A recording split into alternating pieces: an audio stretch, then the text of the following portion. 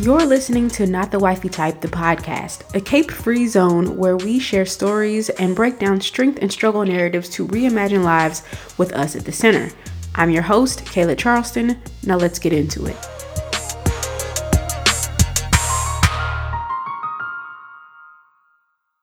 The first thing I want to do is give some background on myself and how I arrived at Not the Wifey Type as we know it today. And I feel like with a name like Not the Wifey Type, people expect me to start with my romantic life. So let's just start there. I used to be the girl who didn't ask for anything, and nothing is exactly what I got. So what I mean by that is I used to lean into this persona of being easygoing and laid back and the girl who was, fun to hang out with. And I kind of prided myself on being low maintenance. And it's not that I'm not laid back or easygoing, but I think a lot of that had to do with internalizing messages about Black women not being too difficult, or Black women shouldn't have standards that are too high, or else. So I had nothing to show for the situations I was in because I wasn't asking for anything. And I had a real lack of boundaries. So I was really, really, really bad at establishing boundaries and holding people accountable for respecting my boundaries. But I would also get upset or get my feelings hurt when people wouldn't respect my boundaries that I wasn't communicating. So it was, like I said, it was a whole mess. And on top of that, I care about community issues. I care about inequalities and injustices and things like that. But like many people within Black communities, I have been conditioned to see issues through a lens that focuses on Black men, and specifically heterosexual Black men. So all of these different factors were a cocktail for me being this perfect little mule. So I was too easygoing. I didn't ask for what I wanted or what I needed. I had a lack of boundaries around who had access to my energy, to my time, to my effort, to my labor. And so I was on a path to having a life where I was always in service to other people and always propping up other people to my detriment. And there was no way that if I had stayed on that path, I would have, lived a life that was fulfilling for me or happy or healthy for me. That was in my early 20s. So when I was about 23, I started my PhD program, and that's kind of where a shift started happening. So it was several things that happened that caused me to kind of start rethinking some things. So first, formally, I was learning about different systems of oppression. And so my PhD is in sociology. So we talk all about systems of oppression and isms and things like that. Racism, sexism, classism, all that stuff. So I was learning a lot more about power dynamics between men and women and patriarchy and how it's ingrained in all of our, in our society and in our different institutions, including our relationships and marriage.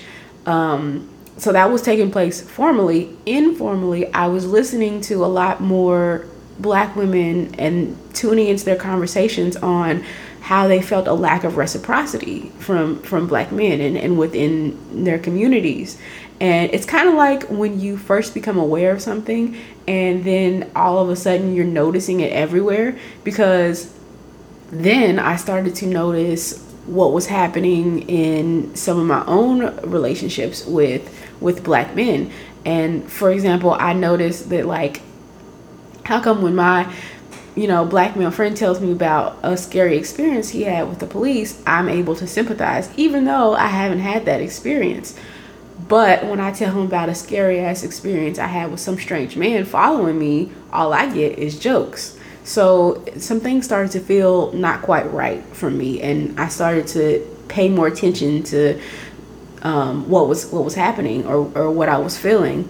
So like I mentioned, I was in grad school, and for those who don't know, grad school can be very taxing on your mental health, especially if you're a person of color or a woman or queer or just some marginalized identity. It can be very alienating and just not a very welcoming place. And that was my experience in my department. I feel like I feel like they did everything they could to make me feel like I wasn't welcome in academia. And so when I was in grad school, that was a really dark period for me. Like I was going through depression and had lots of anxiety, and it was just not good. So I actually had a friend who one day was like, let's go take a pole dancing class. So we bought a Groupon for a month's worth of classes, and we went to a pole dancing class, and we loved it so much that we didn't even finish out the whole month on the Groupon before we bought a membership at the studio. So there I was with this new hobby. Now I'm a pole dancer, and this was a shift for me because it was the first time I had ever done anything intentionally sensual or sexual that was not for the male gaze or was not for somebody else. And so I was learning how to be sexy and how to be sensual, and pole dancing is not just being sexy and sensual. There's also a lot of athleticism involved. So all of that, learning how to push my body and do things that I never imagined that it could do, learning how to be sexy and touch myself and all this stuff. But it was for me because, you know, men weren't allowed in the studio. So I was just dancing and doing stuff for me. And it added another layer of like bodily autonomy and a way of validating myself that wasn't centered around someone else's approval or someone else's appraisal of me and my body.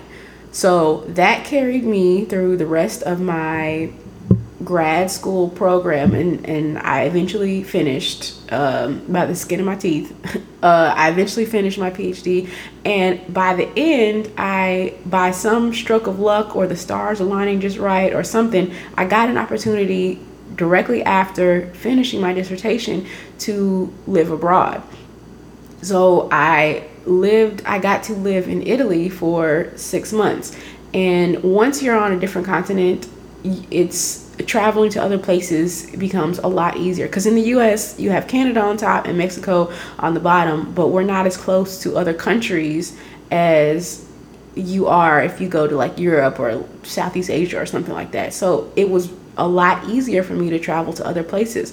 So while I was there, I traveled to 14 other countries, and I went to all of those places completely solo. So that was pivotal for me because it expanded my understanding of freedom, and it was such a freeing experience to wake up on the other side of the world and not have anyone know my name and not be subject to these, you know, stereotypes and expectations about what Black women are supposed to do and what Black women are supposed to be. Now, don't get me wrong, people definitely have stereotypes about, you know, Blackness, Black people, Black women in other parts of the world. But for me, it wasn't as stifling when I was abroad as it can be here in the US. So there were days when I would wake up and be like, I want to go to another country today, and I would go buy a ticket for like $25 because it's hella cheap and go. And sometimes I didn't even know what language they spoke in the country that I was going to, but I went because I wanted to.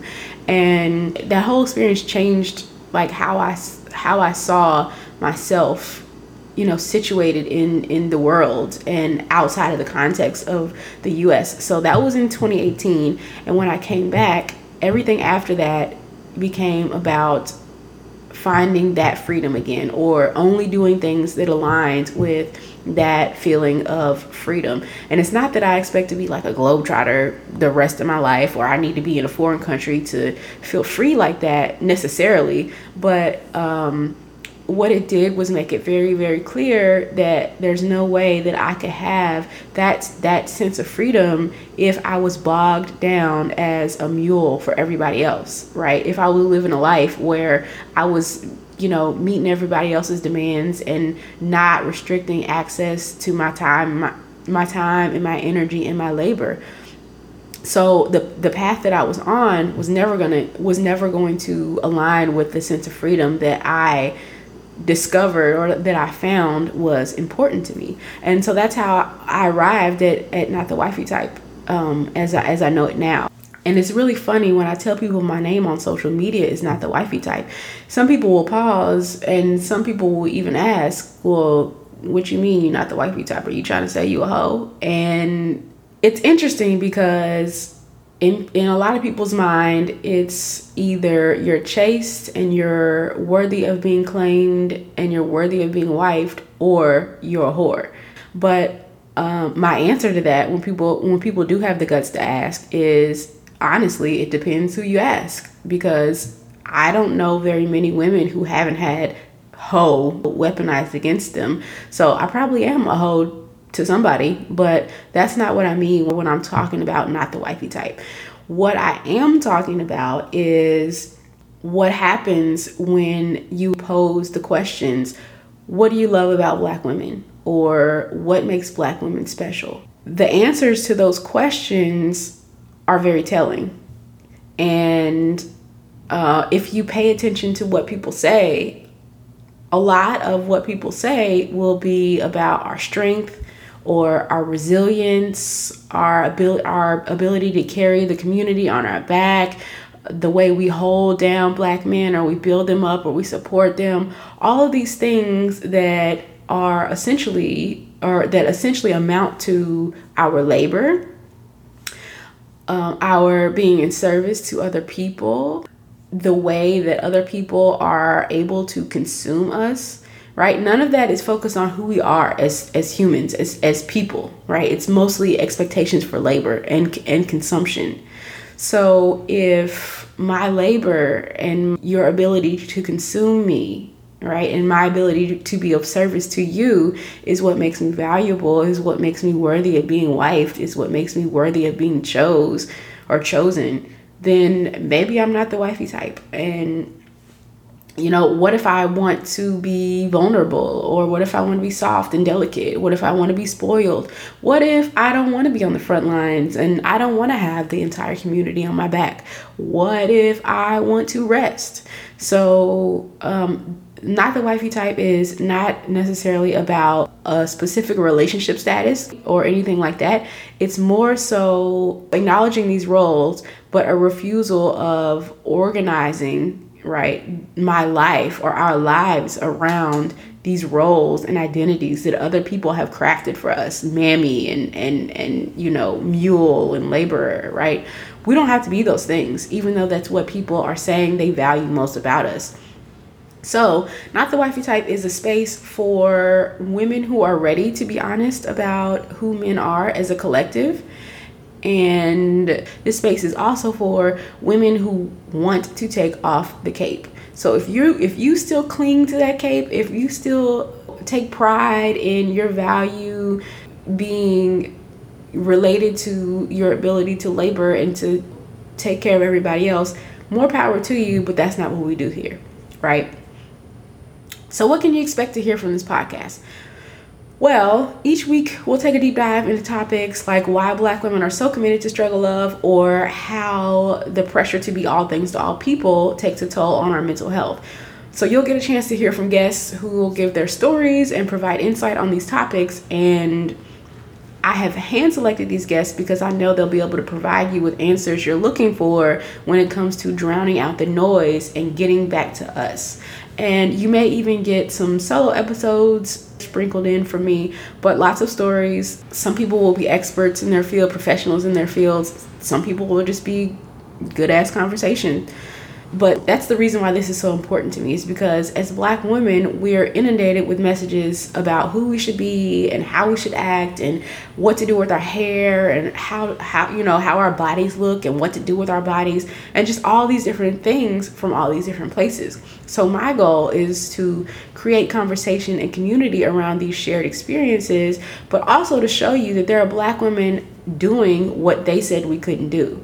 And so it's important for us to talk about the challenges and the issues and the struggles surrounding being a Black woman, but it's also important for us to highlight Black women who are out here thriving, because we're also out here thriving. And in order to inspire ourselves to live lives that are whatever we dream up, that's also going to be part of the podcast. So that being said, once again, welcome to Not the Wifey Type, the podcast, and episode 2 is already ready for you to check out. Thank you for listening to Not the Wifey Type, the podcast. If you love the show, make sure to subscribe so you'll know when new episodes drop, and rate and review so others will know how much you love the show too. If you want to keep up with me personally, you can follow me on Instagram at Not the Wifey Type. Until next time, I'm reminding you to belong to yourself.